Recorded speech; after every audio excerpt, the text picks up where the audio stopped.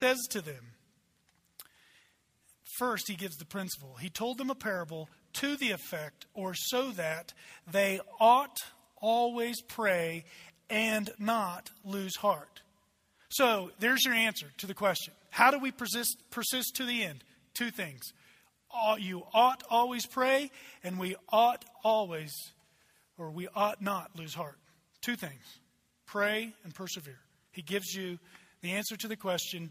Let us move on, right? No, he wants to tell the story so it settles in, so that we understand. The point is given up front so we're not mistaken, but he tells the story so we would be bold, just like this widow. They, the disciples, ought. It literally is in there, and it says ought or must. That word is used a couple other places, one being John 4:4, where it says Jesus had to pass through Samaria because there was a woman there who needed to hear the gospel. And so he's saying we ought always pray. And always is there. At all times and in all ways, we ought always do two things. Pray, talk to God, and persevere. Walk with God even when the roads are winding and bumpy and it's kind of foggy and you can't see. The point is given up front. He's going to say, this is why I'm telling this parable. Luke doesn't leave us guessing. And here's the parable. He said, in a certain city there was a judge who neither feared God nor respected man. And there was a widow in that city who kept coming to him and saying, give me justice against my adversary. For a while he refused. But afterward he said to himself, though I neither fear God nor respect man, yet, because this widow keeps bothering me, I will give her justice, so she will not beat me down by her continual coming. And the Lord said, hear what the unrighteous judge says. And will not God give justice to his elect who cry to him day and night? Will he delay long over them? I tell you, he will give justice to them speedily. Nevertheless, when the Son of Man comes, will he find faith on the earth? And so in this parable, you're introduced to several characters. You're introduced to a judge. You're introduced to the widow. And then Jesus makes the connection to God and us. And so there's this judge who neither fears God nor he respects men. It's the opposite of Jesus. In Luke 2:52, it said he grew in stature and wisdom, and he grew in favor with both God and man. That this judge was in authority, but he was not under authority, and that's dangerous. And thus he has delays in giving this widow, this woman, this stranger, justice. Now we're introduced to the widow. She says, give me justice. So there had been an injustice done against her, against my adversary. And so there's somebody who's against this woman. And there's been an injustice done. And so she comes to this judge, but he refuses to help. For a while, he refused. She would come. And if you've seen the modern parables, it's like this widow whose house has been destroyed, and she comes to this unrighteous judge, and she comes every single day, day after day, and she just wears him out. At first, he would not have anything to do with her. He just blows her off. The next day, she's here again? The next day, you're kidding me. She's coming back? And so he's refusing to give her what she deserves. But afterward, he said to himself, though I neither fear God, this is dangerous. He understands he does not fear God, nor he respects man. But he's going to give her what she wants because he doesn't want her to beat him down anymore. Though I neither fear God nor respect man, yet because this widow keeps bothering me. The judge was worn down. He was bothered because this widow was persistent. He had gotten to a point where he's like, just give her what she wants because I'm tired. I'm real tired of her coming. And then Jesus makes an interesting statement. Hear what the unrighteous judge says. Listen to this again. Though I neither fear God nor respect man, yet because this widow keeps bothering me, I will give her justice. so that she will not beat me down by her continual coming. The ultimate judge and the unrighteous judge are compared here. It's an a fortiori argument. It's from the lesser to the greater. Here's the unrighteous judge, here's the ultimate judge. And really the only comparison is that they reward the widow for her persistence. Because Jesus is making the contrast. The unrighteous judge here doesn't fear God or respect man. And so God here does respect this woman. And the unrighteous judge here delays in giving justice. But we'll see that God comes speedily. The unrighteous judge here is bothered. He's bothered. He's worn down. He said, I've had enough. But God is not unjust. And God is never bothered when his people come. And though it may seem like he delays in our timing, God never delays. His timing is perfect. He does what he wants to do when he wants to do it. He is just and he will do what is right. God is not unjust, unlike this judge. And God is never, ever bothered in the sense that he's up there and he's like, really? I'm just hearing Mel's prayers again? Really?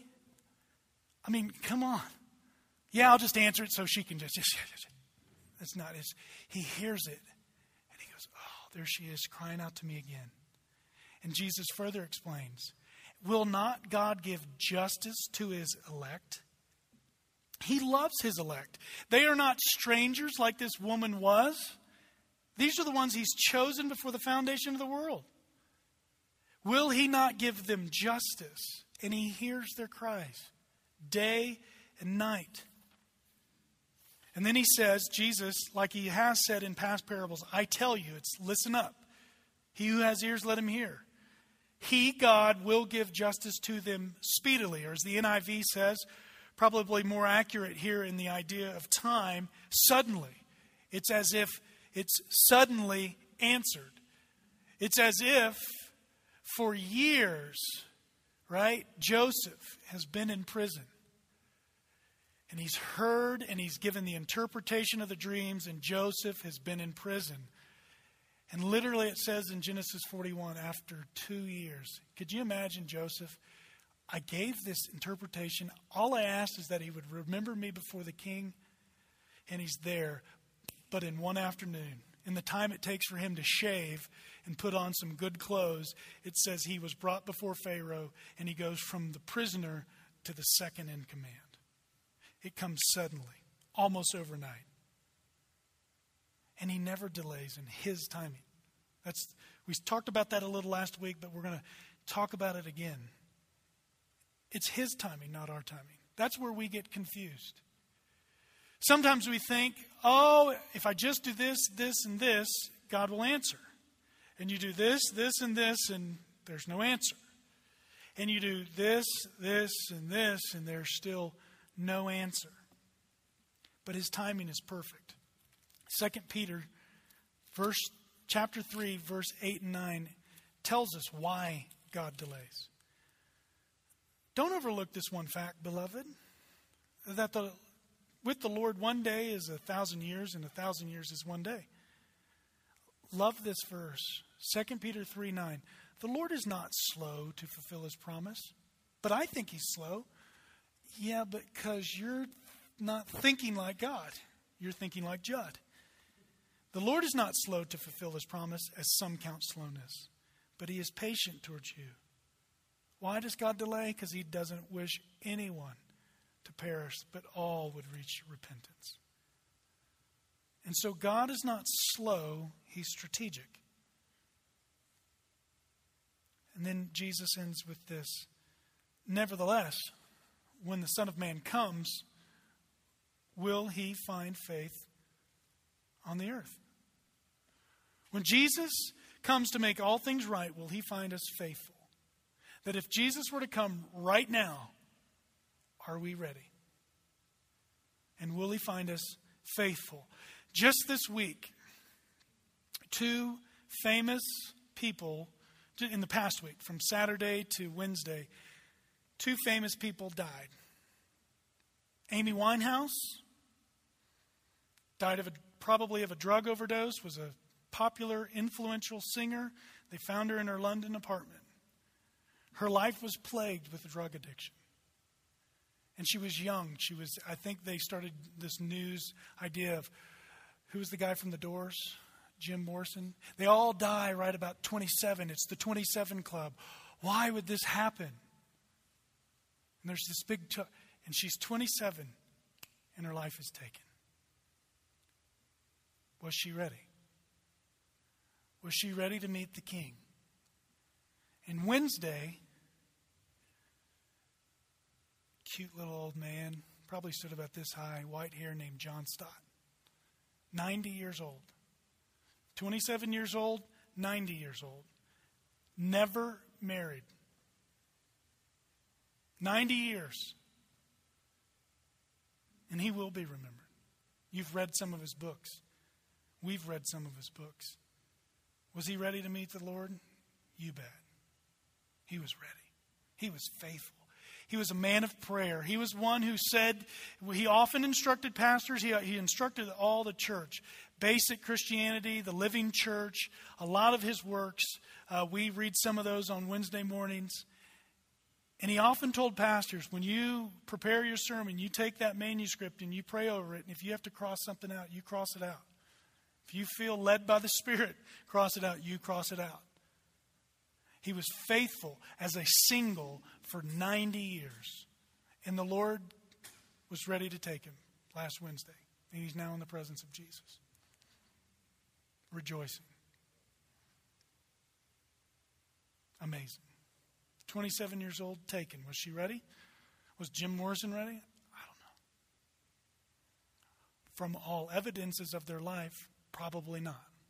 Could there have been, in their dying moments, that realization that they're a sinner in need of a Savior and they bowed their knee to Jesus Christ? Maybe.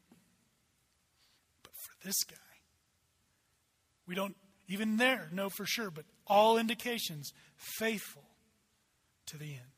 Both very influential. Both now dead. One surely ready to meet his Lord. The Son of God is coming back, and he will take care of all that is wrong. How do we make it to the end? He told us. Up front, he says, I tell you this parable. Luke says Jesus told this parable that they might always pray, ought always pray, and not lose heart. Always pray. So what's the first thing in answering this question? It's easy. Paul tells us in 1 Thessalonians 5:17, pray without ceasing. But I've got to eat. I know. But it doesn't mean that you're continually, dear God, and you're in conversation with him all day and not like eating or taking a drink. It's the attitude of prayer. Literally, prayer is faith in action. In general, anytime, anywhere, with anyone about anything.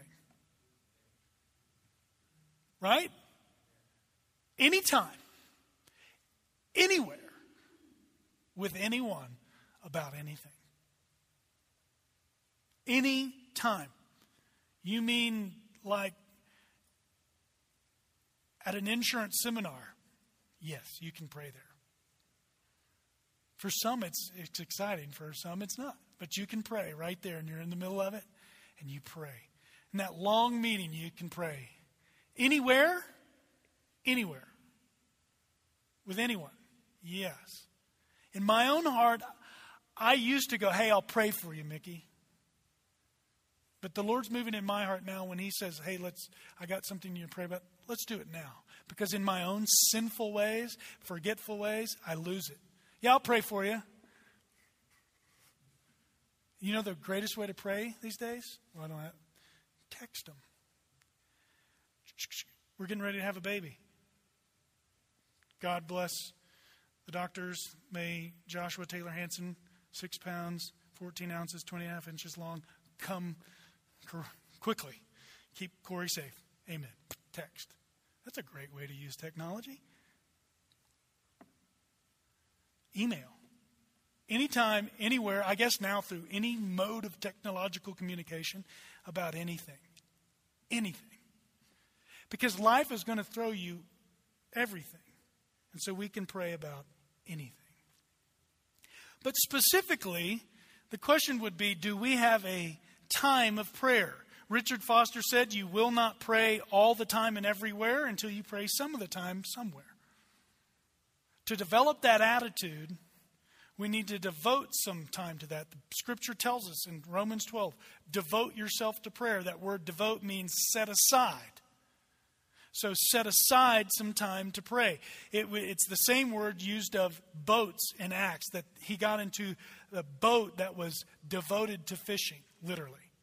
So it was a fishing boat, but it was set aside for the purpose of fishing. Paul says in Romans 12, devote yourselves to prayer. That it should be a priority. It should be top of the list.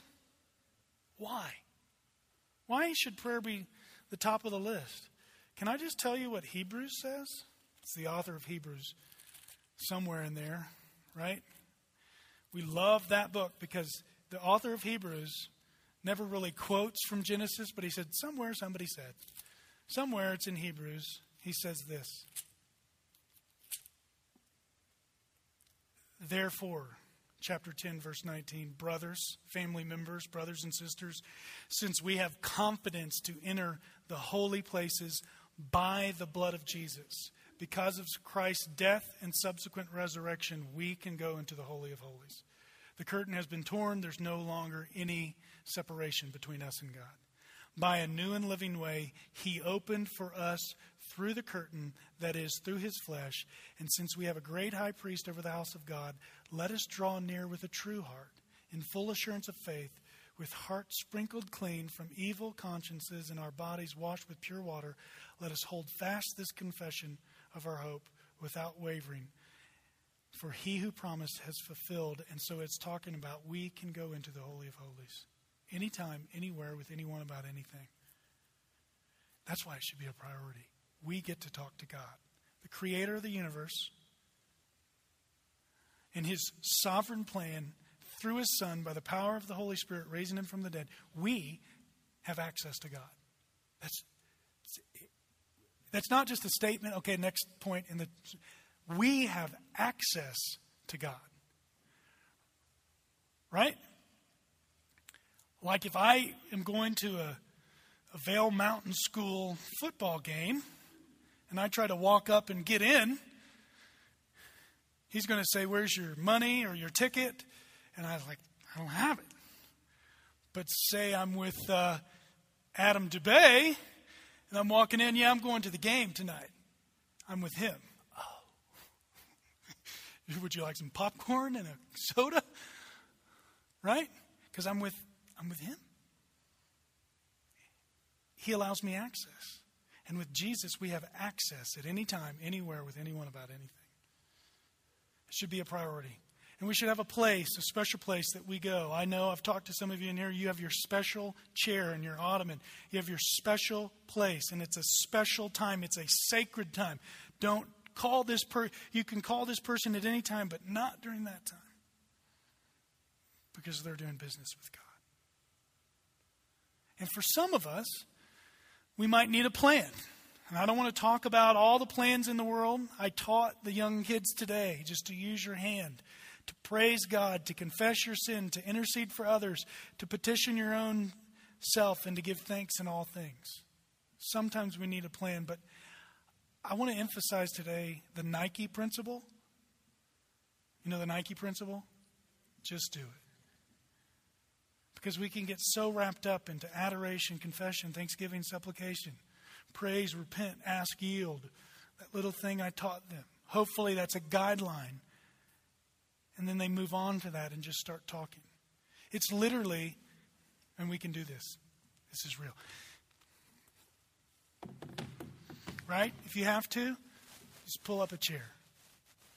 Lo, I'm with you always, even to the end of the age. Lord, this is what I've got going on today. He's right there. He says, I must go, but I send one, a comforter, an advocate, one to come, another helper. Through the power of the Holy Spirit, Jesus is here. And I don't think he's sitting there going, Well, you got confession and think, I didn't hear any adoration in there. Oh, sorry, adoration. Yeah, I forgot. It's good to do that, though, right? It's good to be balanced, but just pull up a chair. Have breakfast with Jesus. Or lunch, right? Anytime. Or dinner. Or for some of you, midnight snacks, right? With the Lord. And just do it. Do it free. Just tell Him what's on your heart. Do it formed. Pray through certain scriptures. Do it alone. Do it with other believers.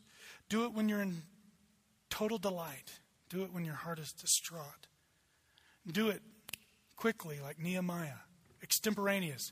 Lord, I'm going in to see a king. Help me. Do it extended like Nehemiah 9, where he just does this chapter and a half long confession. Do it simply. And do it scheduled. Just pray. Talk to God. I would say, myself included, there's not a person in this room who says, I'm dialed in on prayer. I pray enough. I don't think so. 10 fingers pointing back at me, right? Oh, I'm dialed in. I nailed it. I'm a prayer machine. We can always pray. Talk to God, and then He gives you the second answer. Walk with God. He told them this parable that they ought always to pray and never lose heart. I just want to share with you one of the greatest chapters in the Bible about not losing heart. Turn with me to 2 Corinthians 4. Let's just be showered with the scriptures.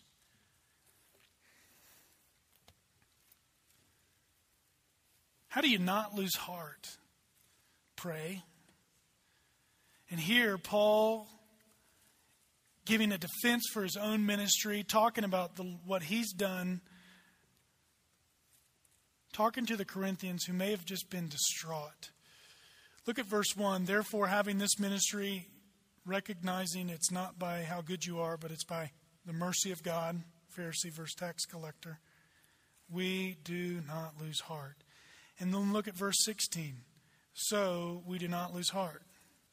Though our outer self is wasting away, our inner self is being renewed day by day. And in between there,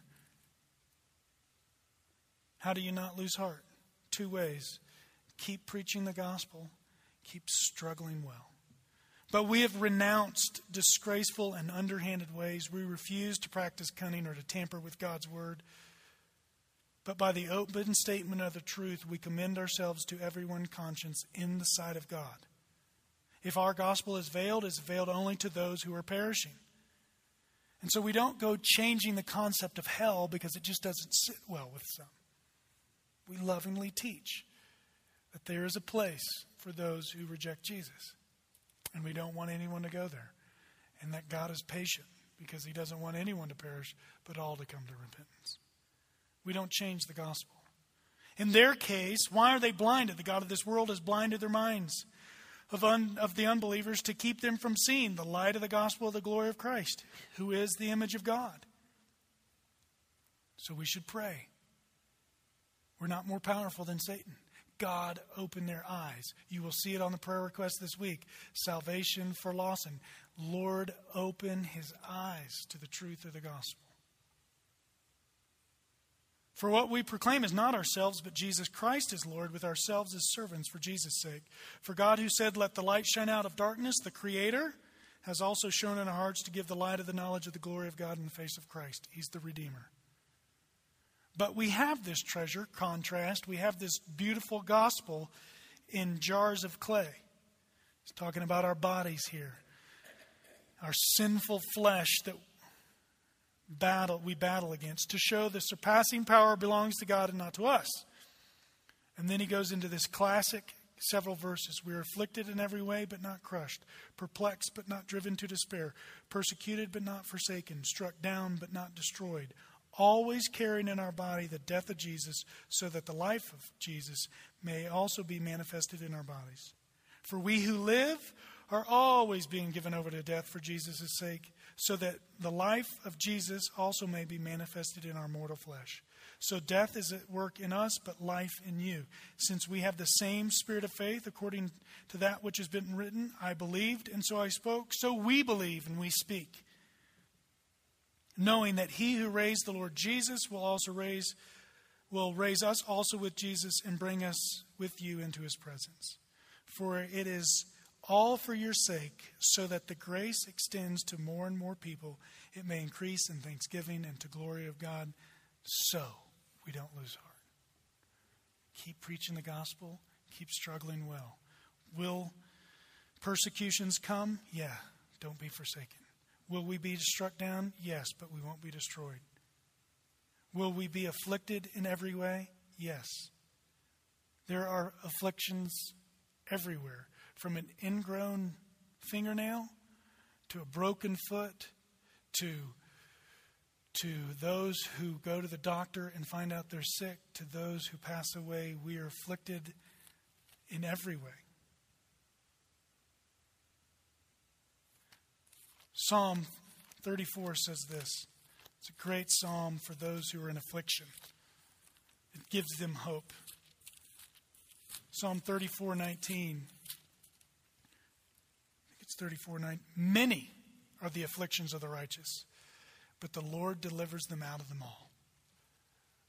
Pastor just a couple weeks ago, who pastors down here in Eagle, was riding his mountain bike, and he broke his shoulder.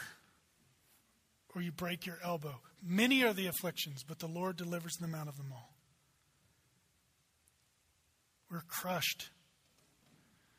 We're afflicted but not crushed. We're perplexed. Why is the Lord delaying here? We sing this song, oh my God, he will not. But why is he delaying? But we're not driven to despair, discouraged. Persecuted, if we're out sharing this gospel, we will be persecuted. Physically, emotionally, intellectually, but we're not forsaken. We pray, and we just keep praying, and we persevere. And here's the beauty of it. Two illustrations, and I'll end. Got to go to a wedding on Friday night, and the lady that was keeping our kids, just in passing, said this, and she didn't know I was talking on this, but it fits perfectly. Said, I've been praying for him for years. Never gave up. And the beautiful thing about this is then when we get to the wedding, the pastor who presided said the same thing. Praying for you, never gave up. She said, I've just been praying for him for years. It's just such a joy. And you're just like, I'm talking on that. And so she got to see it fulfilled. Praying for years and never giving up. And then I was listening to conversations in my house just yesterday. And this is what it sounded like. And it sounds like this when I'm alone with the kids. Mommy, I need this. Mommy. Mom, what do you think of them? Mother, could you come here? At the same time. And then it's Daddy, tugging on, and Daddy, can we do it? Not just a daddy-daughter date, but can we do a daddy-daughter date day? And just, Daddy, can we go golf and fish? And Daddy, will you hold me? At the same time. I'm like, that's it. Because Ashley and I can get kind of like, that's enough, right? You do love these kids, but like, sometimes you're like, oh, just, you sit here, you sit there. Okay, what is it? No, okay, all right. Little, what is it? And you? Okay. But not our God in heaven. Right? Because we can even grow weary as parents, but not God. Because we can all be talking to him at the same time. Like if I were to actually have us for the next 2 minutes, sit with your spouse or your family and pray. Yes, we're going to do that. He actually hears it and he's not bothered. And he's not confused. Oh, what did the Morrises say? Okay, I'm trying to get the Dubays right on. He hears it. pray and persevere. And so just as a practical example, turn to whoever you're sitting with for 2 minutes and just ask him what's on your heart. Because there are things, I'm sure if we went around this room, it would bring tears to our eyes. What's on our heart? Pray about it right now.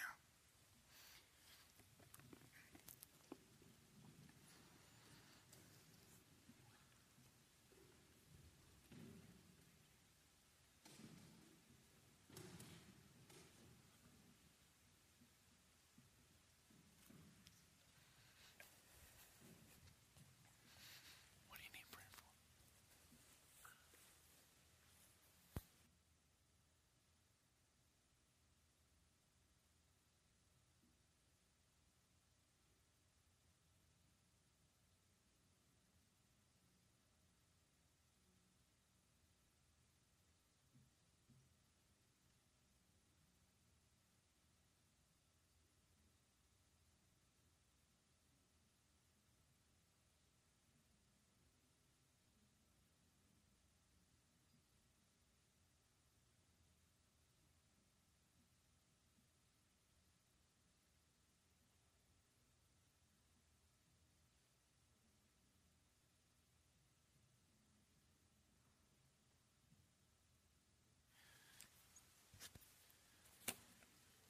Give you about 30 seconds to wrap it up.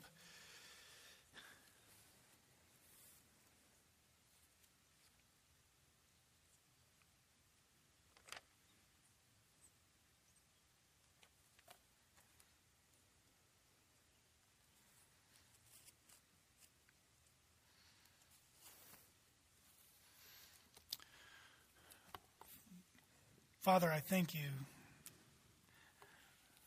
that unlike me as a weak father who sometimes is wearied or bothered by all the chatter, though I love it so, I thank you that you're never wearied, never bothered.